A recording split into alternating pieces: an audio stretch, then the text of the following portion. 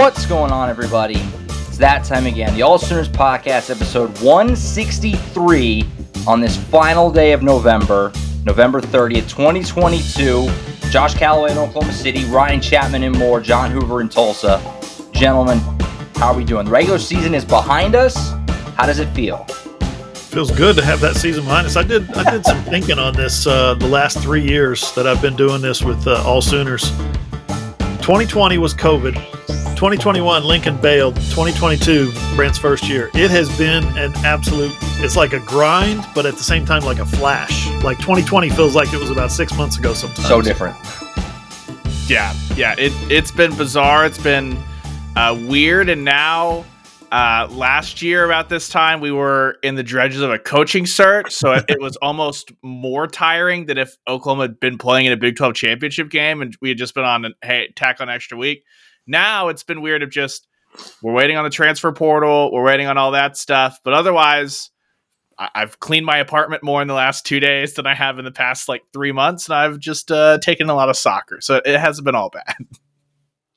Yeah, this week has been way more calm than this week last year, which was, as we documented, Lincoln leaves the day after the season finale. Bob Stoops has that press conference, the epic press conference on that Monday. And this was the insane week, leading right up to every single name being rumored and all the craziness we're tracking. Why is Brent Venables still recruiting for Clemson? We're doing all that stuff. This week is much slower than that week last year. And the transfer portal insanity hasn't really even hit yet. We've only had a couple. We'll dive into that, obviously, here in just a little bit. But yeah, relatively quiet on in Norman, Oklahoma so far this week. But that'll change soon in due time, I'm sure, as changes are made. So far, nothing changed on the coaching staff, anything like that. But that's probably all coming in due time. So we'll dive into a lot of that stuff here coming up in just a little bit. We'll start as we always do for the final time here, which is put the finishing touches on the last game we saw.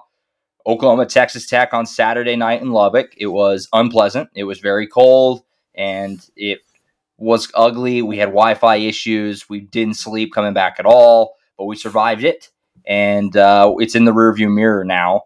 Now that we've had a few days to digest it, Texas Tech game, how do we feel? We got to watch the field goal back. How do we feel about what happened in Lubbock on Saturday? We didn't have Wi-Fi at the stadium. We had really terrible Wi-Fi. We had really terrible. So we couldn't upload our usual videos and just kind of just poor content. Sunday, the day after the game, was the biggest day we've had traffic-wise of the football season. So we don't need Wi-Fi, apparently. This is a new revelation to me. What the hell is that? We're trying to get as much stuff out as fast as we can, and everybody's like, "No, it's cool. You guys can take the night off. I guess we'll save it. We'll read your stuff in the morning. Yeah, we'll watch those videos in the morning." It's pretty funny. But yeah, just thinking back on that game, Dylan Gabriel was the Big 12 Offensive Player of the Week, Big 12 Newcomer of the Week. You got Marvin Mims going over 1,000 yards receiving with 162, which was 161, I think, which was one off his career high. And then you got Eric Gray going for 160 yards as well, which is second, I think, for his career at Oklahoma. He went over 1,300 yards. He had enough. And they lost. And they only had 3 3-and-outs on offense, and they lost. It's just a remarkable step back by the defense overall when you think about where they were against West Virginia, where they were against Oklahoma State. They go up against Texas Tech, which we knew was a better offense than either of those two teams, probably both of those teams combined. And Texas Tech got a little confidence midway through the first quarter, was it? And just kind of started lighting them up after that. Yeah, it was just still looking back, it's so weird how the offense scored with Texas Tech in the third and fourth quarter. They scored with them when they were under pressure of the really bad drive to start, and then they were behind the whole way until the CJ Cold interception. They cashed that in. And to still feel like, okay, an offense put 48 points on the board, and while that doesn't excuse the defense, need to find a way to get stops, still feels like they left something on the table as far as just being unable to that last 6.5 minutes, I think, of the first half, how that was managed is going to probably haunt Jeff Levy for a little bit as you think back to just the inability to use up enough time for Texas Tech to not roar all the way back and cut that thing back to 1 point. So yeah. I know we kind of said this after the game, but what happened in that game is what would have happened against Oklahoma State had Oklahoma State had half of their hurt players available on offense, or had Spencer Sanders been 100%, because it felt pretty much the exact same. It just happened all at once at the end of the second quarter there for the Red Raiders, and that set the table for a pretty fun back and forth, just weird old school Big 12 shootout in the second half. Yeah, I said first quarter. I meant second quarter. The second quarter went Oklahoma 3-and-out punt, and then 1-play touchdown, 77 yards, and then a 3-interception, and then a 3-and-out punt. Meanwhile, Texas Tech was coming to life. 11-play, 75-yard touchdown, 10-play, 75-yard touchdown, 4-play, 29-yard field goal touchdown, and then a 8-play, 77-yard field goal at the end of the half. Like, they were dead. And then all of a sudden they were Usain Bolt. They're unstoppable. Like, what happened? So, shout out OU defense for not being able to put the clamps on anybody. But you're right, Ryan. Complimentary football didn't happen again. Yeah, that second quarter is what got them beat. And look, as we peel away from it, it gets more and more egregious. I mean, it was 24-6 on that Mims touchdown with 6:25 to play until halftime. And it went into the locker room at 24-23. Yeah. That's insane. I mean, that you have to be able to use more clock to where the other team doesn't even get the opportunity to have 3 scoring drives. When you have the ball with, that much time left in the half, it just can't happen. That little things like that happened all year, and Oklahoma was terrible in close games all year. All the one-score games, they lost them all season long. So stuff like that is why. Not being able to manage clock correctly, not having good feel for situational, how you need to approach things. It happened all season, and shouldn't really have been a surprise. It happened again in the 12th game since what we saw the whole year, but it continues to kind of amaze you every single time. So we recapped the season, obviously, somewhat in the post-game show in the car. We have a chance to do it again a little bit now, kind of put the finishing bow on it.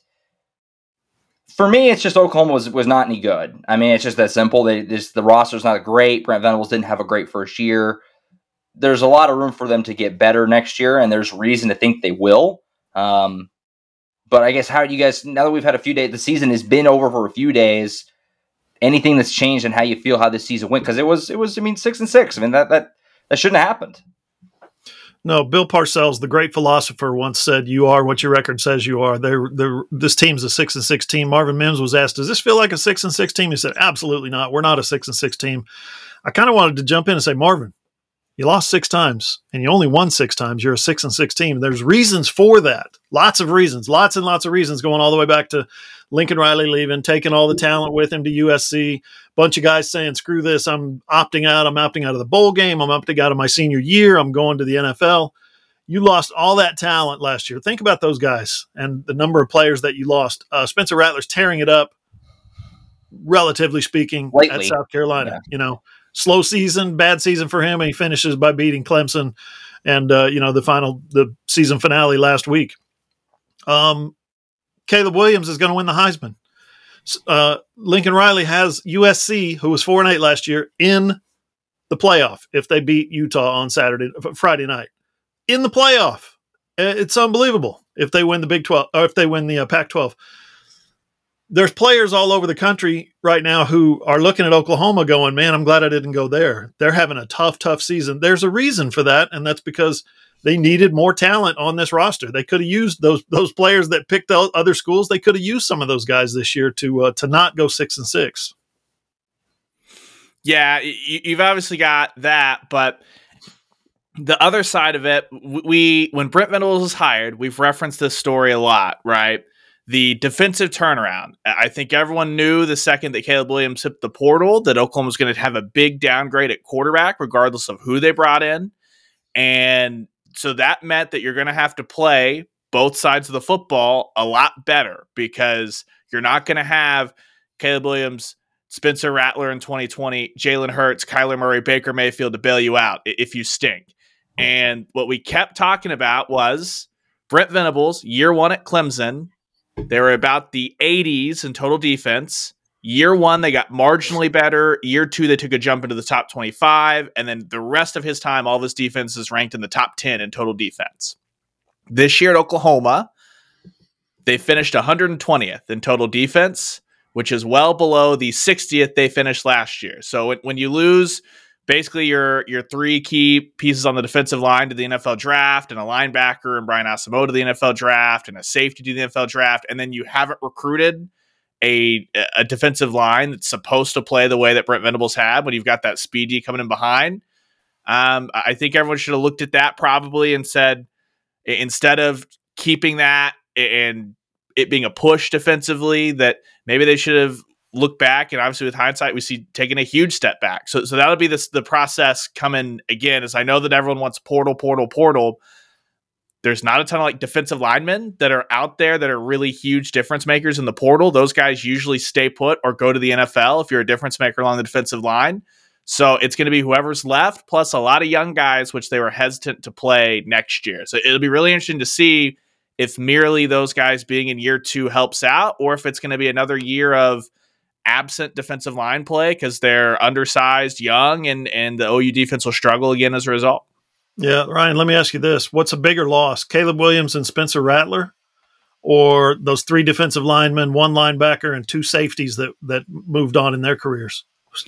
That's an easy one for me. Dillon Gabriel's the MVP of this team for not missing more than just the Texas game. Yeah, I mean, when you look at what happened there, it's what kind of program you want, right? Because if you had kept Caleb Williams, a lot of the problems would still be there. You'd probably feel more optimistic that the defense is going to get there eventually under Brent Venables. Or do you just want to say, look, you need to have this year to rip off the Band-Aid so that the defense matters again, right? That you have to have two sides of the football working together toward winning a football game, and that boils back into the complementary football conversation that everyone's tired of having all year long, because these two sides of the football, even when they were playing well, it never felt like they could play well together for an extended stretch.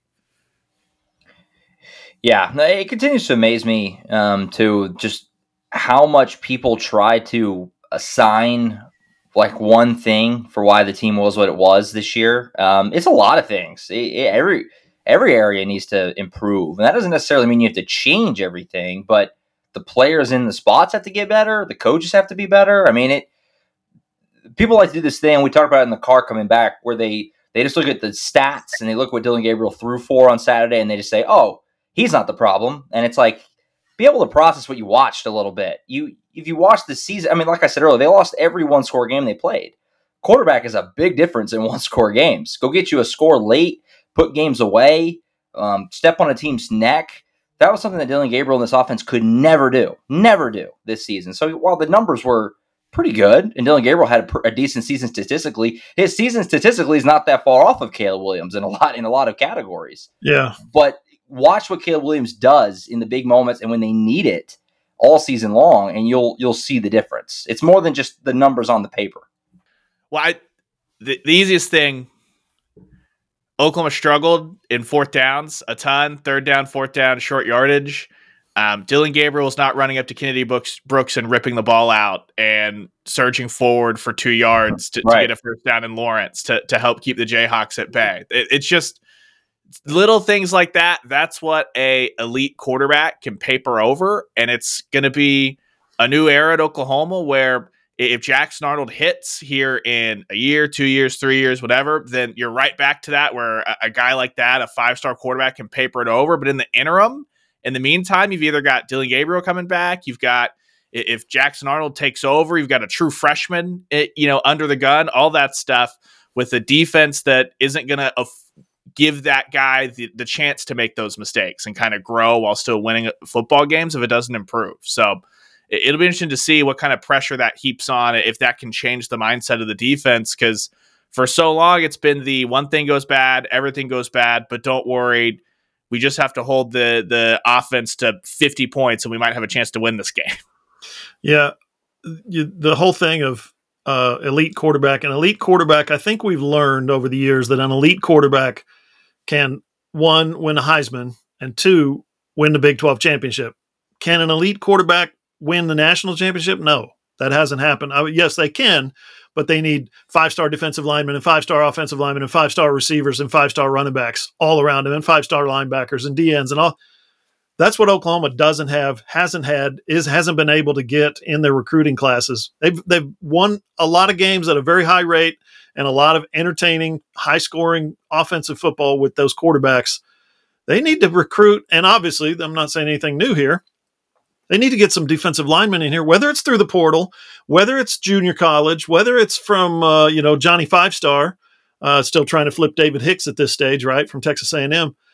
You got to get those guys that are going to allow you to make mistakes at quarterback, allow you to have average play from time to time at quarterback. You don't have to be the superhero that Baker and Kyler and Jalen and all those guys have been over the years.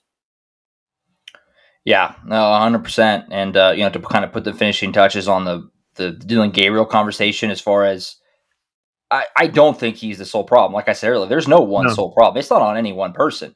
But holistic. The people who try to do the thing of Dillon Gabriel's not a problem thing. How many more games does this team win if they just literally convince Caleb Williams to stay? Same roster, but it's Caleb Williams. I think several more. I think they win 8 or 9, maybe more games than that. I think they're 10-2 minimum, assuming that he gets hurt the same way that Dillon got hurt and misses the same amount of games. I think they win every one of those close games. They go 10-2.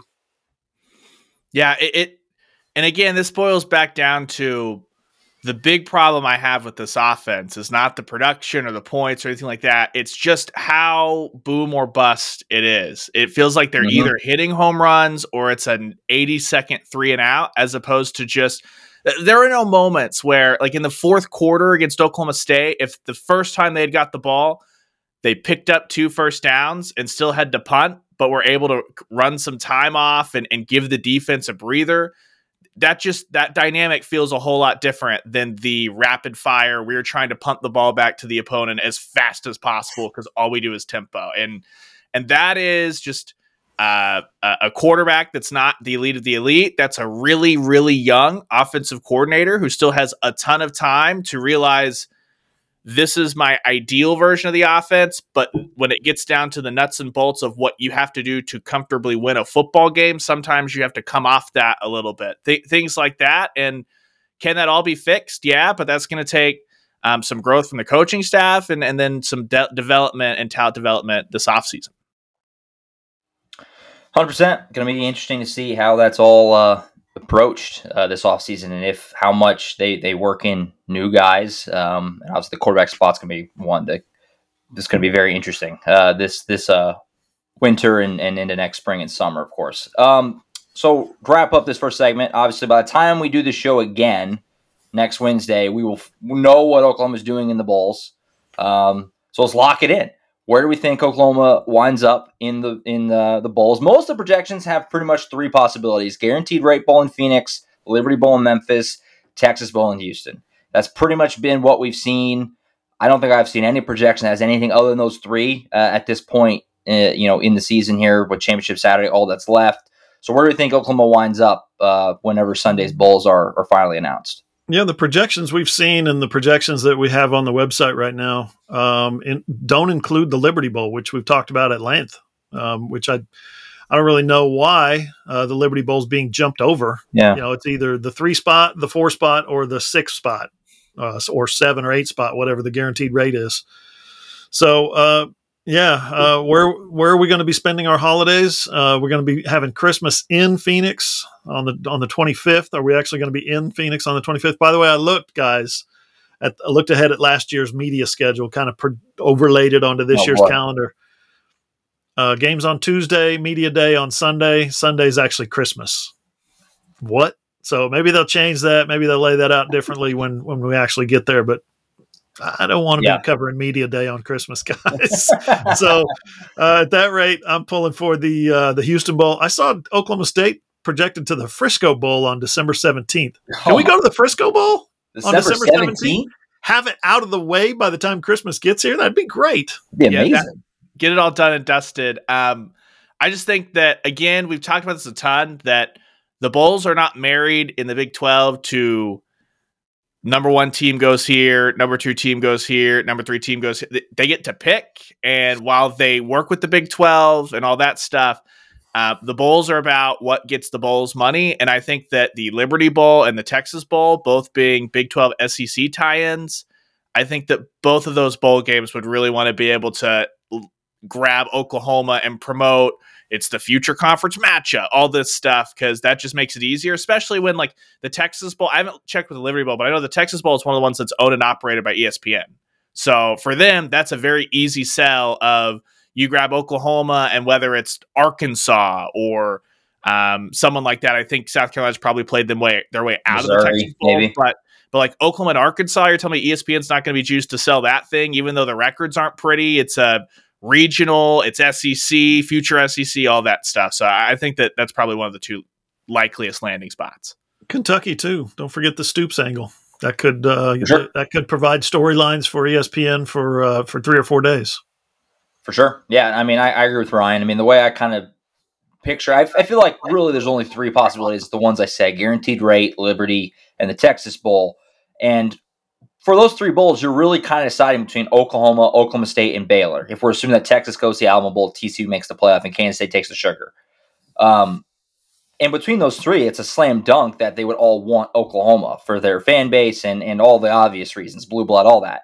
And instead, if Oklahoma is just getting to decide, I would think they would take the Texas Bowl. I mean, Houston is obviously there's a big alumni base in Houston. You recruit guys from that area. I mean, there's lots of reasons that I think they would want to play their bowl game down in Houston as opposed to Memphis or especially. I can't picture them choosing to play in something called the Guaranteed Rate Bowl, even if it's the cushiest one for us in Arizona and the weather and all that stuff. It's just I have a hard time picturing it. So I think that if it's up to Oklahoma, which I would think it would be pretty much, they would take the Texas Bowl. But we'll see. I don't think it's up to Oklahoma. It'll be up to the bowl to decide who they want to choose. So in that vein, it's going to be probably the Cheez-It Bowl, picking Oklahoma, getting them back. That's the wild card situation. Yeah, the Cheez-It Bowl, because they pick right after the Alamo. And they look at the standings and go, yeah, Oklahoma stunk this year, but it's Oklahoma. Of course we want them. Big 12 might step in and say, no, can I show you Oklahoma State's resume? Can I show you Baylor's resume? And they're going to look at the brand and say, no, bro, we want Oklahoma.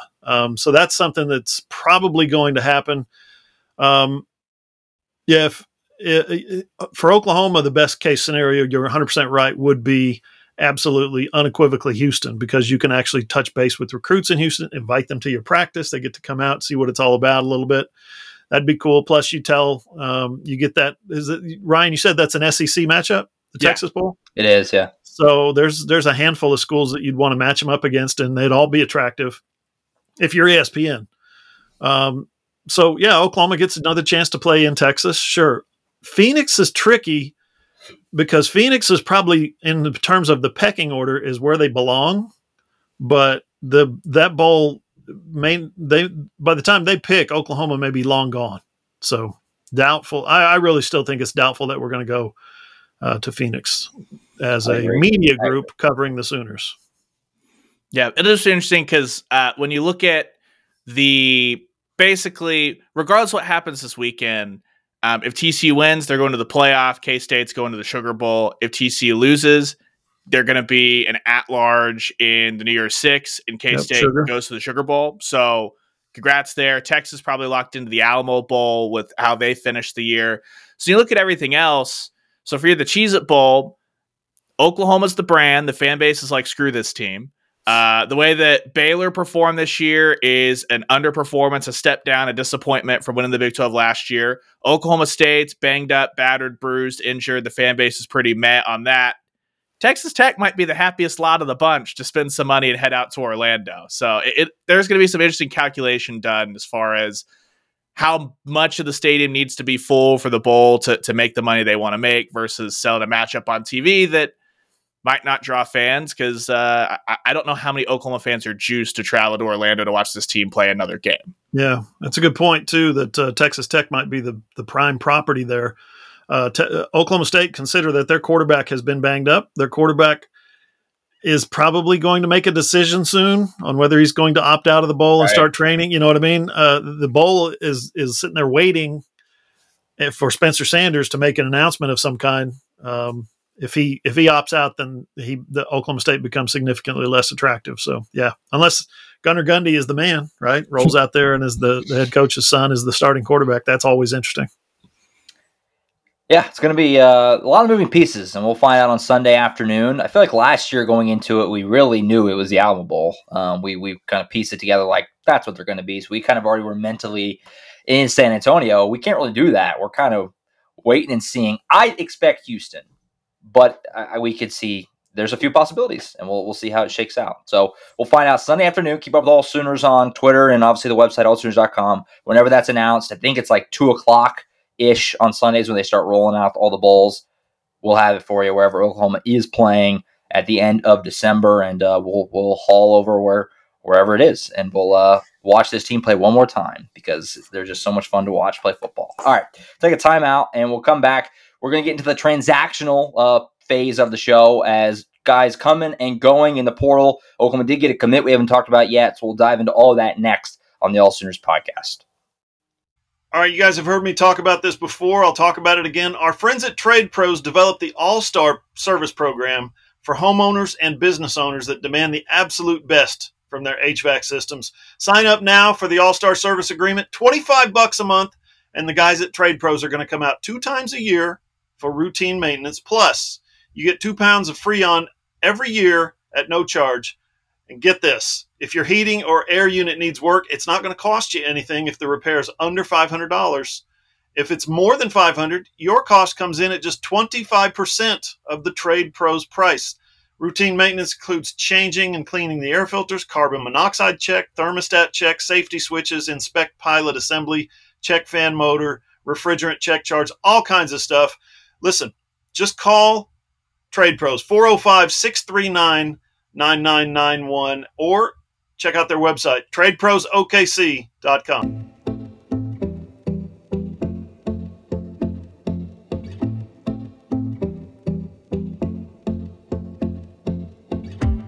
On Twitter, you can follow All Sooners at all_Sooners. Ryan is at _Ryan Chapman. Who's at John E. Hoover. I'm at Josh M. Callaway. Our website is allsooners.com. We are a Fan Nation affiliate, part of the Sports Illustrated Network. All right, everybody's favorite thing to talk about, transfer portal. It's go time. We honestly thought we'd have a lot more movement by now. At least I did by Wednesday this week. We were thinking that Sunday after the Tech game was going to be just insane. It's really been pretty quiet so far, but there has been a couple of guys. We'll start with the big one, the obvious one. Theo Weiss announced, redshirt junior, that he is going to hit the portal. It was reported earlier in the week, and then Theo confirmed it today, put out a statement just a little bit before we started recording, that he is going to hit the portal with 2 years of eligibility left.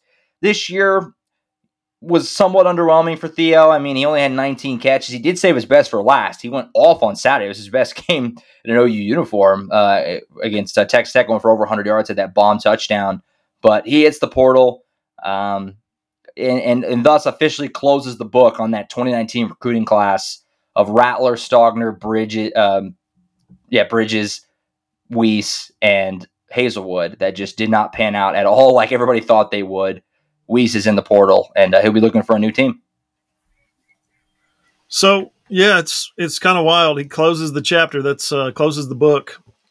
Is the story I was going to write this afternoon at All Sooners, kind of a column on looking back on that 2019 class and those 3 5-star wide receivers and the 4-star tight end and the 5-star quarterback. It's just stunning how that fell apart. Yeah. Lincoln Riley recruited those guys. Not one of them is going to finish their career at Oklahoma unless I can't believe I'm going to say this, unless Rattler and Stogner transfer back. Not one of them is going to finish their career at Oklahoma. Yeah, crazy. So it just goes to show recruiting rankings can be like foil. You know, they look cool and shiny and awesome, and then you pick them up and grab them, and there's nothing there. You just crinkle them up. That's what recruiting rankings can be. I know we all are in agreement that you need those 5 stars to win national championships. Lincoln Riley got 3 5-stars in one class, and look at this team now. Yeah, and for Theo, this just made a ton of sense. If you just look at his involvement, 3 catches, 2 catches. That was his non-conference run against UTEP, Kent State, Nebraska. 3 grabs against K-State. Then he didn't pop up again until Kansas. 4 catches against Kansas. Then the whole rest of the way, he had 4 combined catches after that matchup with the Jayhawks, and 3 of those and all of his yards after the Kansas game came last Saturday in Lubbock. So it makes a ton of sense for him. Not the comeback season that he had envisioned when he told us in the spring that he was an 11 out of 10, ready to rock and roll. And it never looked like he was hampered or anything. But when you go back to kind of the Texas game and how none of the receivers were really part of that game plan, never really seemed to bounce back in and get back into the rotation. And so that one made sense. And it's kind of like we talked on Saturday night in the car, that there were a couple of guys. Theo had a big game, but a guy like LV Bunkley Shelton, who was a transfer in, he randomly gets a couple of targets, things like that. Some of how the targets got distributed in Lubbock were kind of odd, considering what the back half of the season had looked like for this team, which was purely Farouk Mims, Gray, Willis. Yeah. I'll add real quick that I think in that class, I think we all looked at Jaden Hazelwood as probably the highest rated prospect and the guy who has the most potential and all that. Well, look at the year that he had this year with Arkansas. 59 catches, career high, 702 yards, career high. He did pretty good. So he's going off to the NFL, 3 touchdowns, but he caught that in one game last year, if I remember correctly, at Oklahoma. He did. But he's going off to the NFL. That class, a little bit star-crossed for sure. 100%. It did not pan out. I mean, that was the class that was supposed to bring Oklahoma a national title, potentially. I mean, that was how are you going to stop this? And it just never materialized at all. Really amazing. It just goes to show you nothing's a given. I mean, we already knew that, but nothing's a given. And just real quick, too, to finish on Theo Weiss, here's how much Oklahoma fans should be upset or have any beef with Theo Weiss. 0. That guy missed all of last season, basically, essentially, with injury, hit the portal, and decided to come back with Brent Venables, completely different, all that. His receiver coach got let go right before the season, and the guy never was in trouble, never said anything. I mean, he kept trying. It didn't work out, but OU fans should have no beef with the way things went down with Theo Weiss. He tried to make it work at Oklahoma, and it just didn't. And can you blame him for wanting to try something else? I mean, he had 19 catches this year. I'm not sure the target number, but it couldn't have been very high. I mean, he's looking for a new spot. I don't know why there would be any qualms with that for OU fans on this one. And these receivers, I wrote this story yesterday. We're doing a series called Oklahoma's Finest. Marvin Mims is putting up these numbers. He's having his best season of his career, right, as a junior, with Dillon Gabriel as his quarterback. It just happens to be his 3rd quarterback in 3 years. These receivers are going through some things. They've got a new receivers coach. They've been through some changes. So, you're looking for consistency, and this receiver group, which we thought at the start of the season was probably the best group on the team, has really underachieved overall. Yeah, and Josh, I think your point about fan reaction, I haven't seen any negative fan reaction to Theo Weiss, so this isn't like a stop that. Like that's not what we've seen at all. But for everyone that stuck around, gave it a go this year, and will hit the portal, we're going to talk about another one of those guys next. We expect many more of those. I think that's kind of the process that Bob Stoops had asked for in that press conference, and Brent Venables had kind of asked for, that you come in, give it a go for a year, and then if it doesn't fit, then it's not what you signed up for. You tried to make it work, and that at that point, that's where you kind of make that personal decision for yourself. I think that a lot of people can kind of respect any of those guys for toughing it out for a year, and then at the end of the year saying, hey, for one reason or another, especially if you look like defensively, the scheme doesn't fit me. It's not what I was recruited to play in, all that stuff. I think that's something that you never want to see, that kind of attrition to the portal, but I think it's a lot more palatable than when people are jumping shift left, right, and center when a coach just leaves.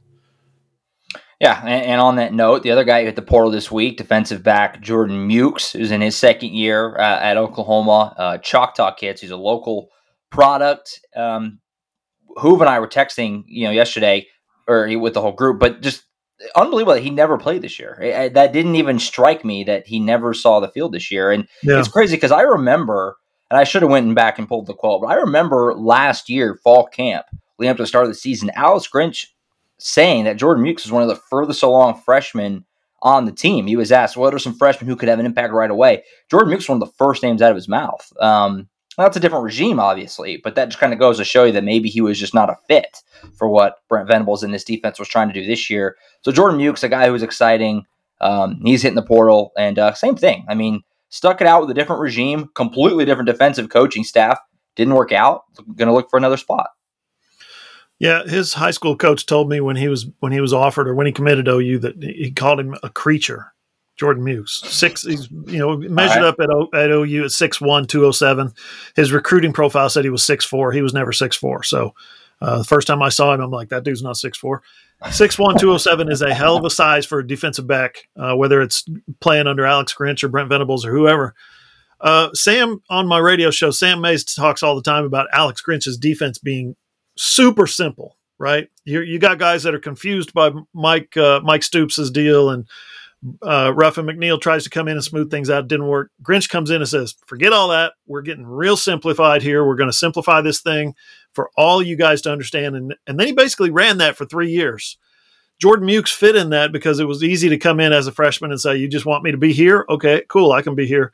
Brent Venables' safeties have so much more responsibility in his defense, so much more complexities. And the only thing I can think, he didn't get on the field one time all year in an era when you can play 4 games and still redshirt. He didn't get on the field one time. I don't think there was an injury. We saw him warming up a couple of times. I think he's okay. The only thing I can think is he just never grasped the defense as it was presented to him, and he just wasn't able to crack that lineup. That and the fact that they went out and got some guys in the transfer portal and freshmen who came in and had a little bit better understanding of what their responsibilities were.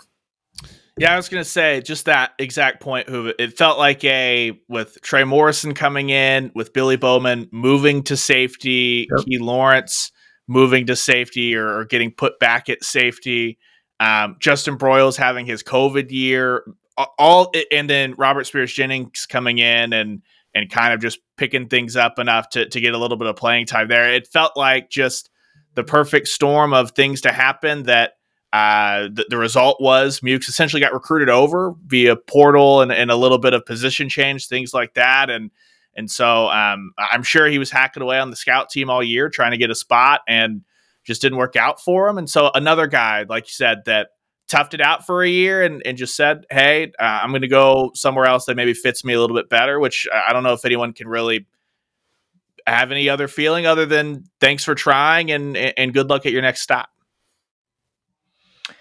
Yeah, so we'll see where he winds up, and I assume there'll be probably a pretty good market for both of these guys, Mukes and Weiss. So we'll let you know whenever they announce where they're headed.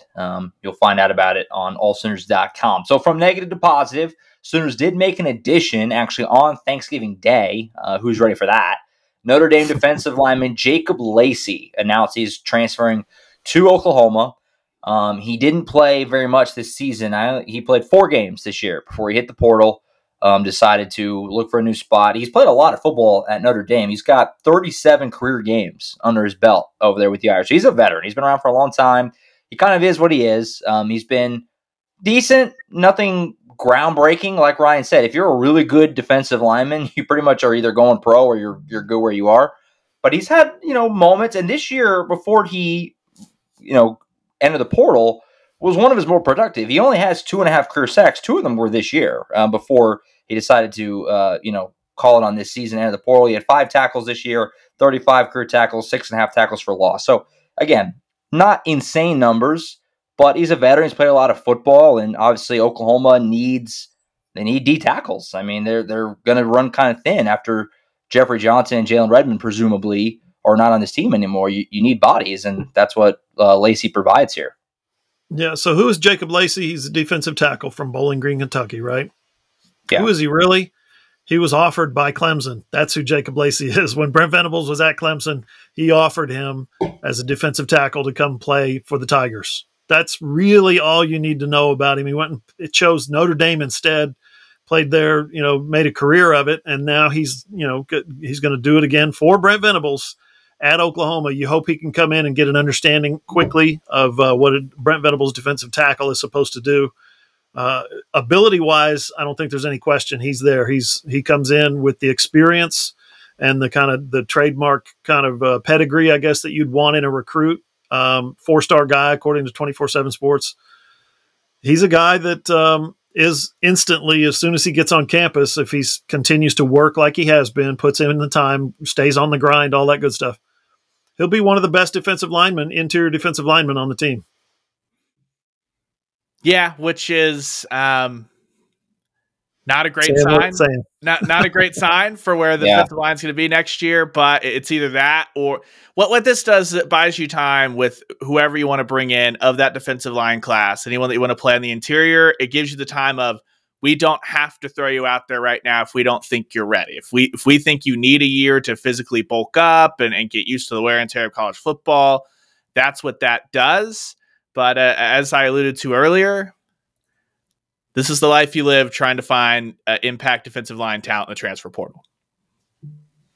Exactly. So we'll see what kind of impact he is. No, I mean, certainly interesting timing to announce on Thanksgiving Day. I mean, season's not even over yet. You don't really get that ever. So he must be pretty good with his decision. And like Hoof said, prior relationship with Brent Venables from his getting recruited to Clemson, and we'll see what kind of impact he have. You got to assume, though, he'll be in the rotation next year. I mean, that kind of almost goes without saying. One last addition here before we flip over to the last segment. Kendall Dolby, JUCO defensive back, cornerback, was added last week. This is a good get for Oklahoma. He's from Northeastern Oklahoma A&M, which is in Miami. So he's played his 2 years out there. Got really nice tape. I recommend you go watch it on AllSooners.com. He's forceful. He's physical. Has good instincts. Really flies around with the football. Does a good job of kind of anticipating plays and things of that nature.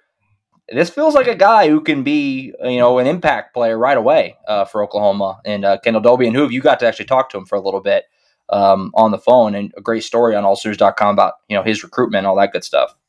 Yeah, he really likes Oklahoma. He's not a big, huge guy. He's just right around 6 foot, 5'11", 180 pounds. But when you watch him react to a football is thrown his way, or football is thrown outside of his catch radius, it's incredible the amount of time that takes him to go out and get a football, to make a diving catch, to make a tiptoe catch on the sideline. Balls that you think he's not going to have an opportunity to catch, he goes out and he catches them. He acts like a wide receiver, like, oh, that's my ball. DBs don't really do that very much, or at least the ones we've covered at Oklahoma don't really own the football like that outside of CJ Colden this year. Am I right? He said that when he came in for his visit for the Oklahoma State game, he loved it. He was blown away by it. He was blown away by the family atmosphere, the coaching staff, the other recruits that talked to him. But one of the key recruits, and this is the reason why this story became so popular at our website, one of the key recruits that talked to him was Jackson Arnold. Jackson Arnold was telling, here's this JUCO cornerback from a town he's probably never heard of, wants to go to Oklahoma, and he's looking around and he's saying, here's why. He said he didn't have an offer when Lincoln Riley was there, but he said, I fell in love with the program, fell in love with Brent Venables, fell in love with Jeff Lebby, the offensive coordinator. Obviously, they're talking two different sides of the ball, but man, when the quarterback, the 5-star quarterback, is the guy that's telling you need to be here, I think Kendall Dolby realized this is a great opportunity for me. Yeah, and there'll be, you look at it, CJ Colden not going to be able to come back just because of eligibility, running out of that after redshirt, COVID year, all that stuff. Justin Broyles, same boat. Trey Morrison, same boat. So that's a bunch of spots there that we know for sure, and that's before you talk about Jordan Mukes, who we just talked about transferring, or anyone else that, if a Woody Washington makes a call, that maybe he wants to just try the NFL route. So, you know what I mean? That there could still be some more shakeup to come in the secondary. So regardless of tape or anything like that, it's a spot where Oklahoma's going to need bodies. And then you get really excited by the potential of, if Jay Valai, Brandon Hall, Brent Venables, of those guys, wherever he lands, can kind of harness that. And you see he'll have the spring, unlike CJ Colden, who that's why it took him so long to kind of get up to speed. If they can find a way to harness that, that could be something that Oklahoma fans could be excited by, because overall, outside of the coverage bust against TCU, it's not perfect by any means. It wasn't elite, great, anything. But I didn't think the secondary played better as the year went on, which you haven't seen that. I mean, how many years has it been since when you first saw an Oklahoma corner the first time they played, that was the best corner play you were ever going to get out of them, and it slowly deteriorated the rest of their career. 100%. So we'll see how Dolby can work himself into the fold. And like Ryan said, the fact that he actually will be here in the spring, that killed Colin. It's a shame because he came on late in the season. You feel like he could have been there from the start if he was there in the spring. So he'll have that working for him. And in the state, obviously, Miami over there at the JUCO level. So we'll see what he looks like whenever we get to see him in the spring. So we'll see how that goes here coming up. All right, we'll take one more break here. We'll come back. Oh, what's up? Real quick, if you didn't see as well this morning, the Senior Bowl announced that Eric Gray has accepted an invite, which we all figure that Eric Gray will be pursuing the NFL at the end of this season. But that Senior Bowl it bills itself as the first step in the NFL draft process. Everyone remembers last year what Perron Winfrey did for his kind of draft stock early on in the process with the Senior Bowl. So nothing's been announced from Eric Gray about future plans or anything at 1:09 p.m. here on Wednesday when this has been recorded, but accepting that invite to the Senior Bowl, an indication that what we all figured is that Eric Gray will likely be headed to the NFL. It wouldn't make any sense for that to be announced if not. So we're waiting on an official announcement from Gray, and then as we kind of talked about, there was no indication either way when he was talking to us after the game if he still wants to hang around for the bowl game, opt out, any of that stuff. What are the odds, guys, that Eric Gray comes out and says, boy, this is amazing to be coached by real football coaches in the NFL, like Perrion did last year? Yeah. I would say low. Very low odds. Eric Gray is, That was the most dirt I've ever seen thrown on one coach by a former player in my life. The Grinch that stole our season. Is he the one who tweeted that, or was it Isaiah Coe? One of the two tweeted that. I think that was a TikTok, not even just a tweet. I think it was a TikTok that Winfrey put out there. One of the two definitely tweeted it, but it might be referencing that TikTok. I don't know, but yeah, that was a fun time in all of our lives when the vibes were still high in Norman, Oklahoma. Everybody was making fun of the previous regime. Now the previous regime is dancing in SoCal, about to go to the playoffs. So hey, I don't have to transcribe Alex Grinch quotes anymore. That's one thing that my life is really starting to look up since I don't have to do that. That dude talked so fast and said so many different things in like 2 seconds. It was a nightmare to transcribe him. Yeah, Grinch 1, and then Skip Johnson is 2 on the OU Mount Rushmore of Skip. He just will go this way, that way, and he gives you good stuff. But I never know how to, I always want to text Hoover and be like, I need you to double check that I did okay shaping this up for what we need it to be as far as punctuating things correctly. Because Skip and Alex Grinch both like to start new sentences in the middle of a sentence. Yeah. We kind of divvy up the folks on the OU beat, divvy up the quote transcriptions to kind of speed it along for everybody. We all have the same thing. We're not really competing when it comes to transcribing quotes. Alex Grinch was always the booby prize. Alex Grinch was always the, who's got Grinch? It was always Barry Trammell would either step up and say, I'll do it, or I did it last week, I'm not doing it. I think he did it in October and said, I'm done with Grinch for the rest of the year. So it was tough. Yeah, that he's the USC guy's problem now over That's at, right. Is it all Trojans? I'm not sure. Well, that's right. All Trojans. He's their problem now. And that defense, which has been not good, but gets a lot of takeaways. It's weird, and they might make the playoff. We'll talk about that a little bit in the next segment. Playoff is almost finalized. We haven't talked about it at all because we just haven't had a reason to. We'll look at it a little bit. Conference championship weekend coming up, and of course, Sooners NFL and a little basketball talk on the way out to wrap things up next on the AllSooners Podcast. Hey, are you a business owner looking to get your product out there to the masses? Let's say you run a hotel in Norman or a car dealership in Oklahoma City or a restaurant in Edmond, or maybe you're a small online business who creates and sells OU merchandise and you just want Sooner Nation to come sample your wares. Well, then consider advertising in this space right here on the SI Sooners Podcast. SI Sooners reaches thousands of readers, viewers, and listeners literally every day, and the SI Sooners Podcast is the ideal place to find your next customer. To advertise, send an email to allsoonersi@gmail.com or DM us on Twitter at all_Sooners.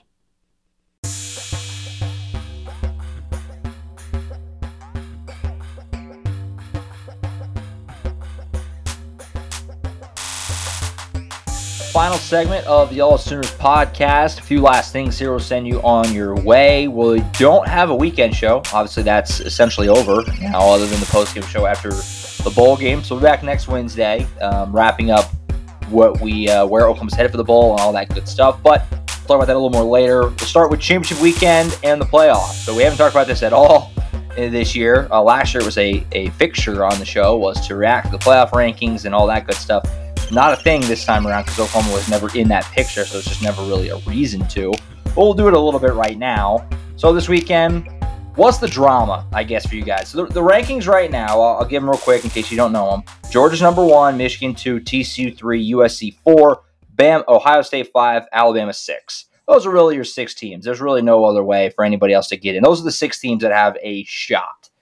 What's the drama this weekend? Because there's an argument to be made, and I've seen it be made, that even if TCU loses, they should still make it. That even if USC loses, potentially that they should still make it because they're actually playing on championship weekend where these other teams are not.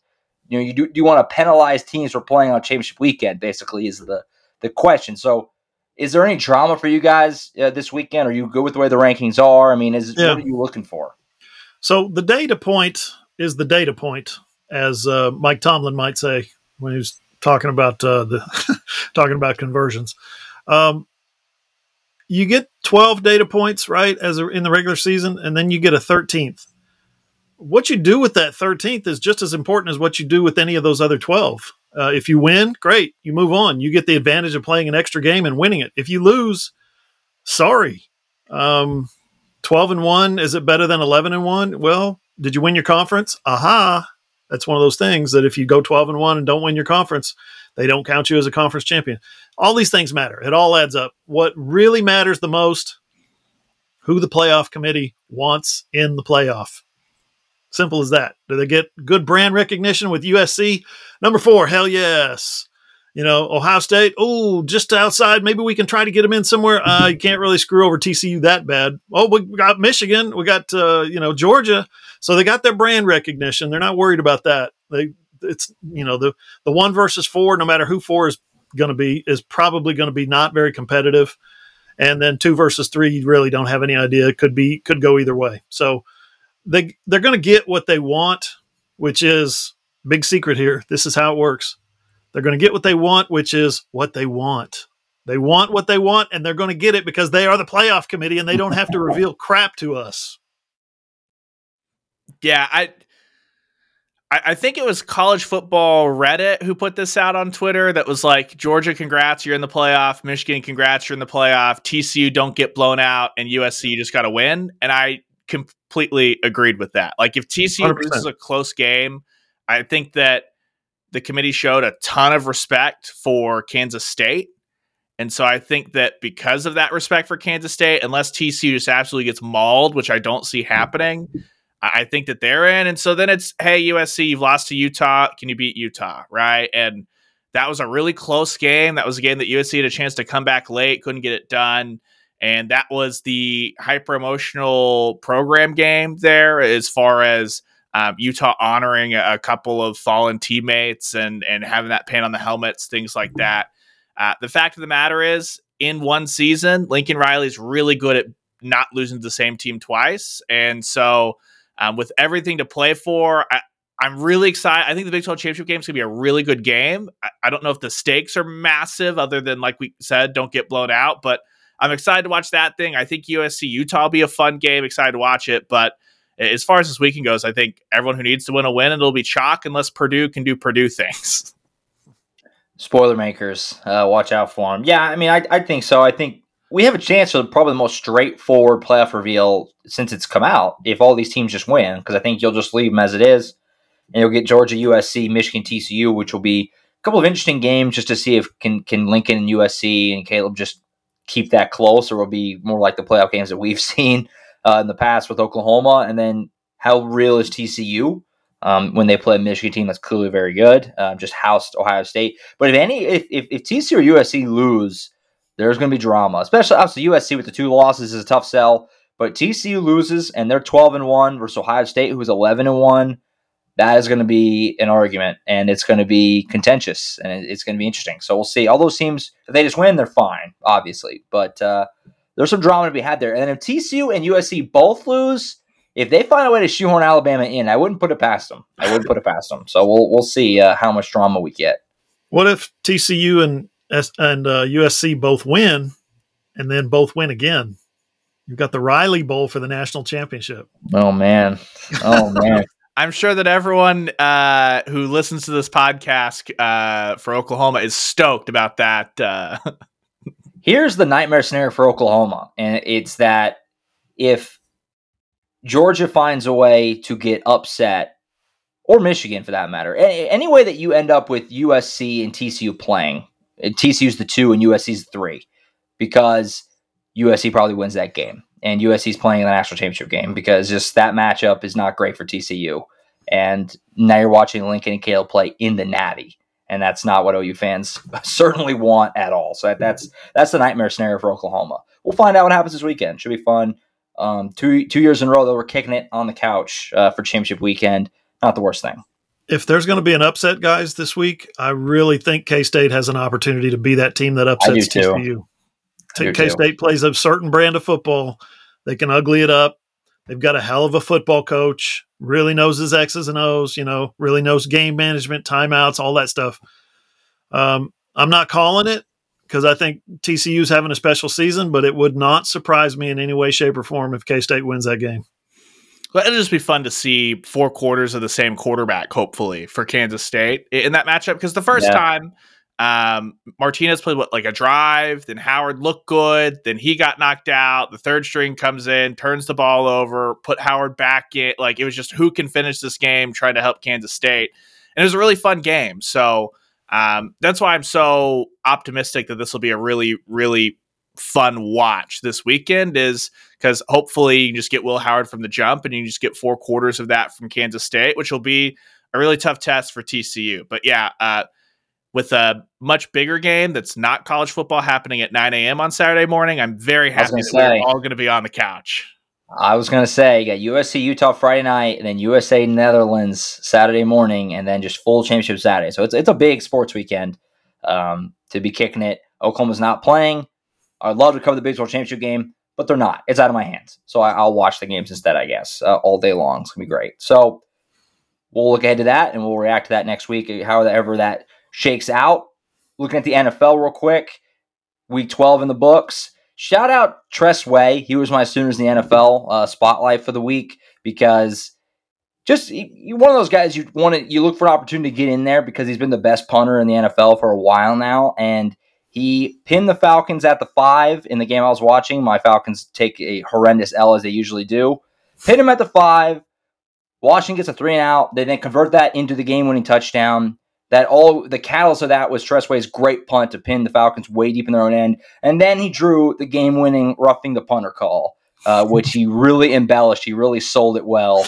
So shout out Tressway, Sooners in the NFL for week 12, as Washington, which is just a playoff team out of nowhere, is led by their punter there, Mr. Tressway. So what else with you guys, though, that stuck out for Sooners NFL Week 12? Kind of a light week a little bit. Even though everybody played, nobody really stuck out too much. Well, first of all, on Tressway, anybody being a union parent, for most of the last 25 years, right? We've lived in this district for going on 27 years now, I think. To be any of you fans out there who have met Tressway, interacted with Tressway, know exactly what I'm talking about. He is the coolest, classiest, kindest, nicest guy that you'd ever want to meet. And the fact that he has made this into an NFL career where he is one of the highest paid punters in NFL history just does your heart good, because he is a good dude. It's good to see good people have good success like that and sustain it. He's got a great wife, great family, the softball player. I think her name was Bree Turang. Everybody remembers her. She was fantastic. Well, super couple, right? The original punter marries the softball girl, right? We've seen this before. Copycats. Yeah, I know, right? What are you doing, Turk? This has been done before. It comes from another angle. No, I'm kidding. I'm totally kidding. I don't know. Sooners in the NFL. Good to see Marquise Brown back on the field. He had 8 targets last week, 6 catches. So good to see him competing again. Not the best day for Kyler Murray. He did have 3 touchdowns total. So Cardinals stink. Cardinals are struggling, man. Yeah, they're really bad. And it'll be interesting to see it through this offseason because they just handed Kime, the GM, an extension, Cliff an extension, Kingsbury, the head coach, and Kyler an extension. Usually when you follow up a disappointing playoff showing with a year like this, one of those three is on the move, and all those guys just got extended. So that'll be really interesting to see what happens there. But I'm kind of looking at Joe Mixon, Samaje Perine in that Bengals offense. They're slated to get Jamar Chase back this week. That's kind of the expectation. So can those guys kind of make some noise and make another run here in the AFC? That'll be something to look at. But for the record, Grace Lyons does smash homers a lot more than the slapper Brianna Terang. So it's similar but different. They get it done in different ways. That's right. Samaje, though, real quick, 3 touchdowns last week, 3 touchdown catches last week, which is mind-blowing. He catches a pass this week. I was watching the clip, and the NFL, I think it was Fox announcer goes, Samaje Perine, who caught 3 touchdown passes last week, and here he is with another reception. He turns around, and there's a Titans linebacker right on top of him. 6'3", 250 linebacker coming right at him. Samaje hits him in the face and throws him to the ground. Just a big, bulky Titans linebacker. Yeah. Ends up looking like a computer nerd at the AV class after 7th period. It was shocking how strong Samaje is, and the longer he's played in the NFL, the more opportunity he's gotten, the better he's become. And that's really cool to see because when he first got to the NFL, he wasn't necessarily explosive, experienced, as powerful as he is now. You look at him now; he's a different player. Definitely. Shout out Samaje, filling in for Mixon, who's been out for a couple of weeks. Really, really well. They haven't missed a beat, that Bengals offense. And Jalen Hurts, of course. I mean, he's just NFL MVP, arguably, right now. We could bring him up every week, but another big win for him, another big game. They beat Aaron Rodgers on Sunday Night Football. It just, every week is amazing what he's doing. It's nuts. He's MVP candidate. So it's between him and Mahomes right now. And that's insane. That's the world that we live in right now. Speaking of running backs that catch passes, how about Ramondre Stevenson for the Patriots last week? 9 catches for 76 yards for Ramondre. I did not see that in his game. He caught some passes, but I didn't see him as a volume receiver. Well, especially going to New England where they've just been like, screw it. We haven't been a one-back team for 15 years, right? We'll just run it back with Ramondre. Don't worry about it. CD went over 100 yards again. So that was a good day by him for the Cowboys. On Thanksgiving, yeah. Thanksgiving. Yeah, 100%. Ramondre, Bill Belichick loves Ramondre. I think on the broadcast on NBC on that night, they compared him, Bill Belichick compared his preparation and his approach to the game to Tom Brady and Lawrence Taylor. That was what Bill Belichick said. So Bill Belichick loves Ramondre Stevenson. Loves him. So pretty cool. Wrapping up with some basketball here on the way out. Big week for the men's hoops team. And shout out to them for, they had that season opening, just horrible loss to Sam Houston. And look, I tweeted about the 6-game win streak since the opening debacle is what I called it. And I had some fans pushing back on it being a debacle because Sam Houston State's been pretty good. Folks, they had a 98% win probability. They were up double digits with like 5 minutes left. No matter who you're playing, that's a debacle to blow it, especially at home to a G5.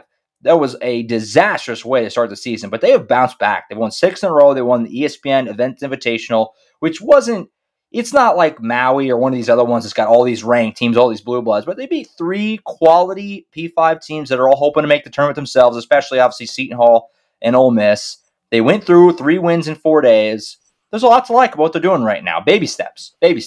Yeah, and the best thing is, and I heard Porter Moser say this again today, maybe it was yesterday, actually. Heard him on with Toby.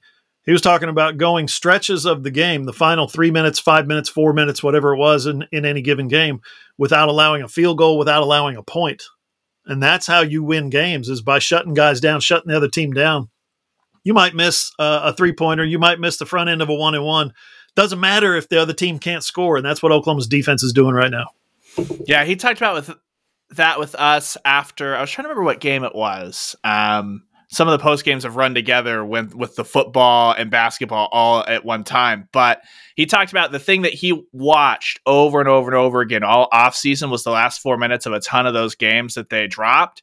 and how he centered in on, I know everyone talks about the offense, but for him, it was the defense that failed him. And that was the difference in the last 4 minutes. So you're seeing that as well. But I think the other really encouraging thing is that last year, 5-6 games into the year, like we would have been like, oh, that's just the offense. There's no new wrinkle in things like that.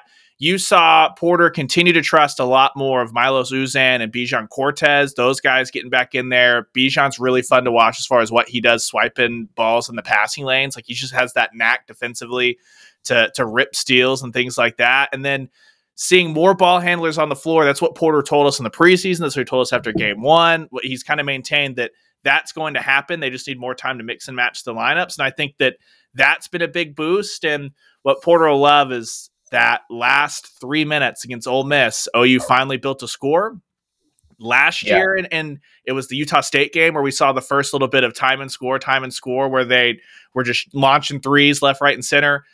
You finished that game with the 3-guard lineup with Sherfield, CJ Nolan, Milos Uzan. So Nolan, Uzan, young guys.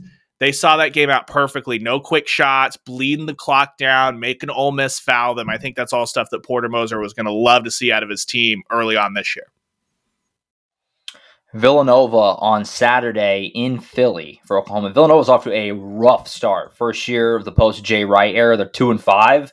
Chance for Oklahoma to go in there and kind of make a little bit of a statement. If you go in and can whip up on Villanova, double-digit win on the road, even though this Villanova team's not that good, they're still Villanova. So a chance for some confidence there. First true road game for Oklahoma on Saturday. So we'll see how they shake out. We'll talk to Porter Moser tomorrow about that and looking ahead. So look out for that, AllSooners.com tomorrow afternoon. As far as women, weird scheduling quirk. They haven't actually played since our last show. They played last Tuesday, and they played tonight, Wednesday night, against Northwestern State.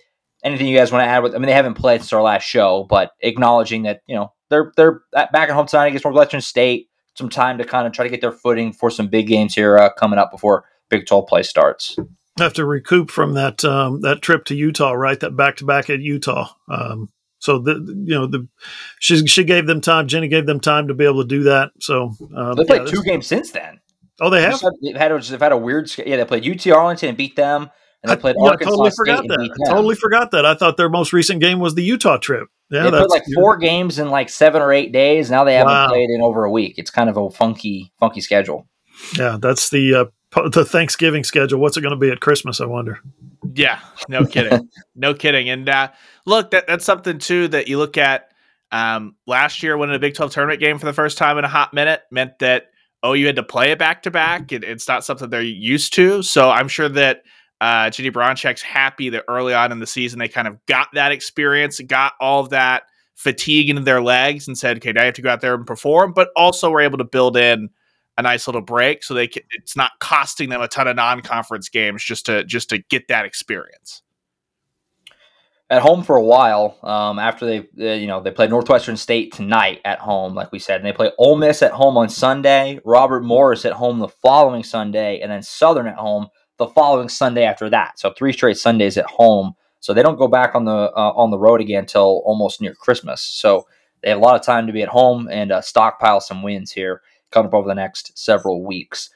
All right, that's it for us. We'll head on out of here. Keep up with AllSooners.com for all the latest portal news and everything else, opt-outs on the bowl game and all that kind of stuff in the next week ahead. Like we said, we'll be back next Wednesday recapping the weekend that was in college football and, of course, basketball action, all that good stuff, and reacting to whatever Oklahoma has in their bowl. We'll know by next Wednesday, finally, where Oklahoma's going to be playing their bowl game. So we'll react to all that. We'll break it all down for you next Wednesday. You can catch that show on iTunes, Spotify, Google, iHeart, wherever you get your podcast. If you have an Amazon-able device, just say, Alexa, play the AllSooners podcast. It's also posted on our website, AllSooners.com. Click on the playlist on your phone, your tablet, or your computer. And, of course, you can watch the shows as well on Who's YouTube page, John Hoover Media.